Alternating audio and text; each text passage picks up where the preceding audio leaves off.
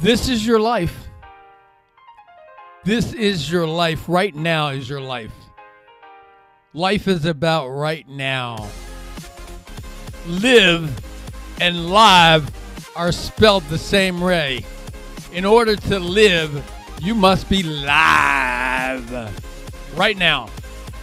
The past does not equal the future unless you give the past permission. You are the sum total of your dominant thoughts and decisions. Yes, you are. So, a little birdie told me that you have an out of control sexual behavior of some sort. Pornography, masturbation, fantasization, or some kind of unhealthy sexual behavior. A little birdie also told me that it's starting to get the best of you. Here we go. And it's not okay anymore. That's good news. It not being okay. Because that's the beginning of how you can change it. We're going to have an adult, grown folk conversation about behaviors, attitudes, decisions, choices, actions to become healthy. Becoming healthy is a journey. It's not a one and done. It's not like the sexual addiction BS that you do where you just get all excited, you do this, and then you blast one. Now, it requires a lot more work than that. It's strategic. It's taking steps. It's reflection. It's looking inside. It's being introspective. It's deciding that you want a better life for yourself. That's what this is about. My name's Joseph F. Price. They call me Joey P. I'm going to be your host in this journey. I'm going to be your partner in this dance. We're going to do this together. We're going to become better people together. You are going to have sexual mastery. You are going to have mastery in your life. Yes, you are. You're going to be a better person. You're going to be somebody that you can be proud of. You're going to be somebody that even your mama can be proud. But it's not going to come free. You're going to have to do some work. You're going to have to do some reflection. I'm going to give you some tools. I'm not going to do it all on my own. I'll bring some guests. They'll give you the good stuff. But here's what you got to do. Take this as a journey that you get better each and every day. A journey that we don't stop until we figured out how to do it and we become invincible. Yeah. We can become invincible to our pornography, sexual behaviors, and unhealthy other addictions. You just got to understand how it works. You got to understand how your mind is making you its bitch. I know you don't like that language, but you're the bitch of your mind. And so this work that we're going to do, it's about neutralizing that and you becoming the victor. You becoming the master. You becoming the man that you're supposed to be. That's what I'm talking about. So if that's something that interests you, if that's something that you want to do, then let's do that together. It ain't a one and done. It's a journey. So let's begin.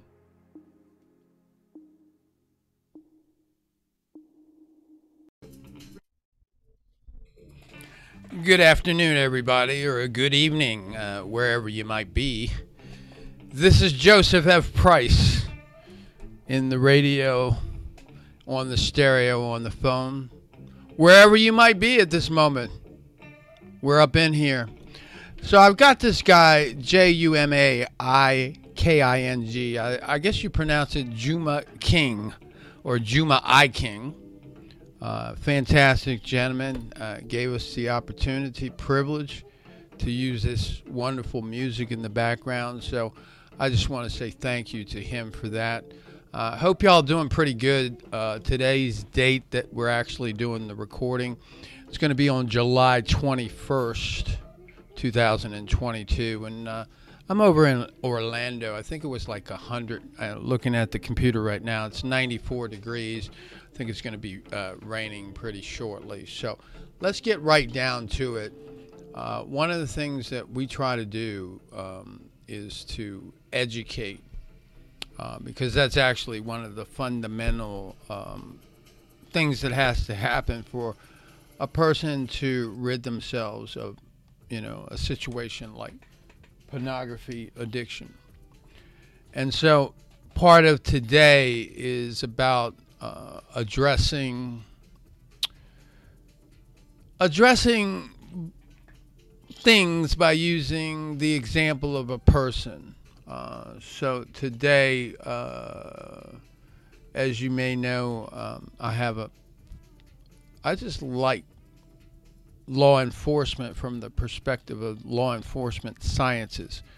So if you know me, you know I watch a lot of different programs. We did a podcast a couple of weeks ago on To Catch a Predator and its relationship to pornography. I don't think I did a good job on that in terms of its relationship to pornography. I think I did a halfway decent job in talking about To Catch a Predator, but I'm going to go back to that in a couple weeks and actually tie that back into the relationship between pornography, because I would almost bet the farm that 80% of those people, if not 95% of them, were porn addicts. So today, as I promised, I'm going to talk about, a famous pornography addict of today's modern time. And, the interesting thing is you never heard of it like that, but that's okay, because a lot of what I do is to talk about stuff that you never heard before. You never heard before. That doesn't even mean anything, because you never heard before. That's like a gateway that's something that we need to do something about and address and get a hold of.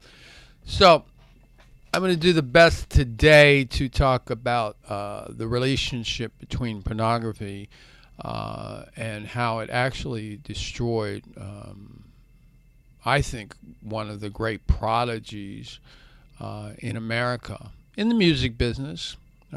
I think he was at the top of the game in R&B. And I'm not really going to do a whole lot of reporting on the story. This particular podcast is going to just take off with the assumption that you know something about the story. So if you don't know anything about the story, then it's something maybe you can get yourself up to speed with the story so that what it is I'm saying makes more sense to you. Or just take what it is that I say today and run with it, because you really don't need to know the story. The way that we're going to talk about it is we're going to kind of tell the story in how we tell what it is that we're going to tell today. So without the mystery, I'm talking about R. Kelly, the gentleman who got sentenced to 30 years a couple of weeks ago, I believe it was. I'm talking about R. Kelly specifically. And, he really is the great porn addict of modern day. As a matter of fact, I would have to go to say that he's probably one of the most famous porn addicts of the modern day. But again, you don't know him so much as that, or many people don't. So let's give you a little bit of background without the whole story on R. Kelly. So I'm going to do a little reading to help me pull this off. R.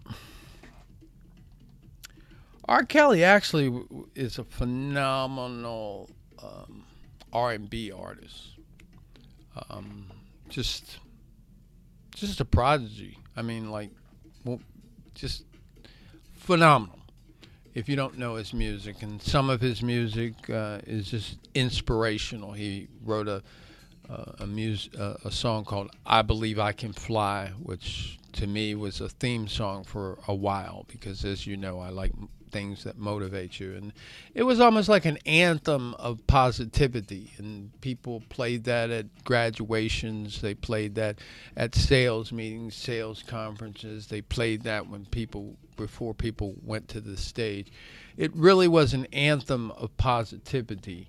I even played it for some of my millionaire friends, and they thought it was pretty awesome. So he wrote that song back in 1996. So there's been allegations about him and child pornography and him and fooling around with 18, 15-year-old kids, since 1980 something.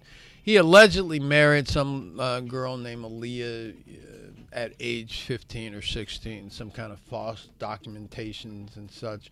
All kinds of incidences with teenage girls, payoffs, suits and such, settlements, all over the place. And, one of the things, as I was looking at some of the documentaries over the weekend, one of the things that a person was saying, Tom Joyner specifically, he was talking about the settlements. And he said, they don't make settlements for nothing. In other words, people that pay settlements, they just don't pay settlements just to pay settlements. They pay settlements because there's something that happens that warrants a payment of a settlement. So just keep that in mind. Back in 2008, he had some kind of pornography charge, child pornography, which, again, he had some kind of proclivity to young girls, apparently. 2009, he, of course, divorced a wife that was old. It just can go on and on and on. He wrote a lot of good music. And then basically, I think, the thing that really began the process of doing him under was a Lifetime documentary that got all of the various women, or not all of, but many women that had actually been abused by him one way or another. Sometimes they were in their youth, sometimes they weren't, but they got all these women together in a show called Surviving R. Kelly. And the show aired back in 2019, and it aired right around the holiday season, which really was an interesting time, because what happened concurrently is that the government shutdown occurred at that time. And so you say, well, what's the relevancy of that? Well, the relevancy of that is a lot of people that were involved in things like the Department of Justice happened to have time off such that they could see this. So it was actually viewed, and people had a lot of time to stew on it. Because, again, there was a government shutdown. It happened right around the holidays. So it got viewed, and it got a lot of people riled up. And so that pretty much was the beginning of the end, and I knew it as an observer that it was the beginning of the end, especially, again, with the timing. I knew it just was a matter of time. He was done. So, lo and behold, a couple months down the road, Chicago started with the original charges. I think they filed an indictment that had something like 13 counts. And there had been all kinds of traveling that was involved. So whenever you got traveling that's involved and young girls involved, you got trafficking involved, and you've got federal charges. So he was actually convicted. They actually went racketeering because of his setup, and we'll talk about that as we go. His setup was kind of organized in the way that he was recruiting these young ladies. So they kind of got him on. They got him on the organization 30 years. So that's where he is. And then he also has some state charges. So it's effectively a life sentence, and it is more than effectively what he deserves. Okay? So that more or less is a brief synopsis or analysis of Mr. R. Kelly, and I don't even really think that calling him Mr. Is really even necessary. But anyway, he's a POS, and if you need some help, what a POS is, the P and the O stands for peace, and a O stands for of. So, let's talk about this. Oh, where do I start? Okay. Not to laugh. Here's where I start. The best place to start with R. Kelly is exactly where it starts. See, R. Kelly was actually a victim of sexual assault. R. Kelly was a victim of sexual assault by some adult neighbor that lived, I guess, in the same building. And there's a saying that hurt people hurt people. So, without the details, because I don't really think they're relevant, this particular subject not only abused R. Kelly, but he also abused others.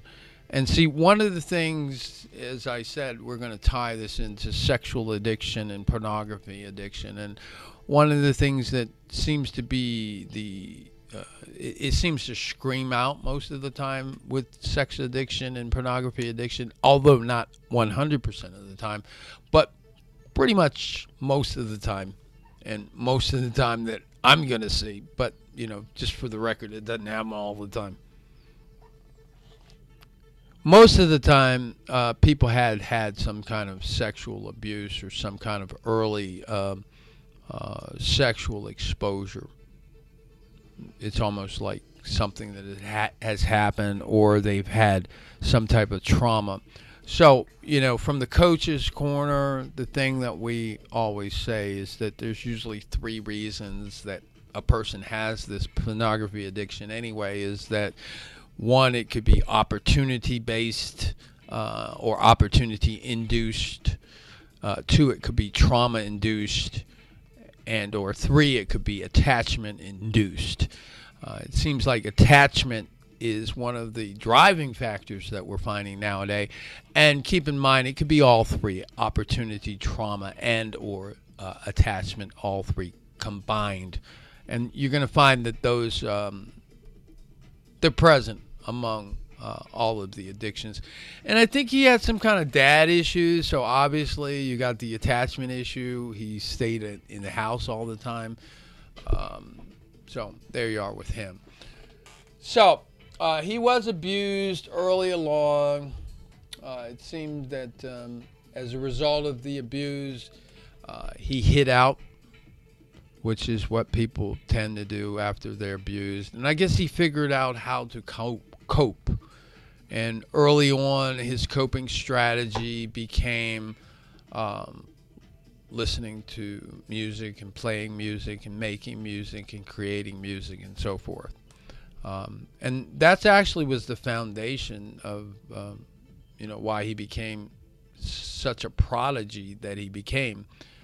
Was that it was actually his coping strategy. And then I'm going to just buckshot fast forward. What actually happened in terms of coping strategy is that his money gave him a lot of other opportunities, so that what transformed from his music being his go-to coping strategy to some of this sexual activity that he did.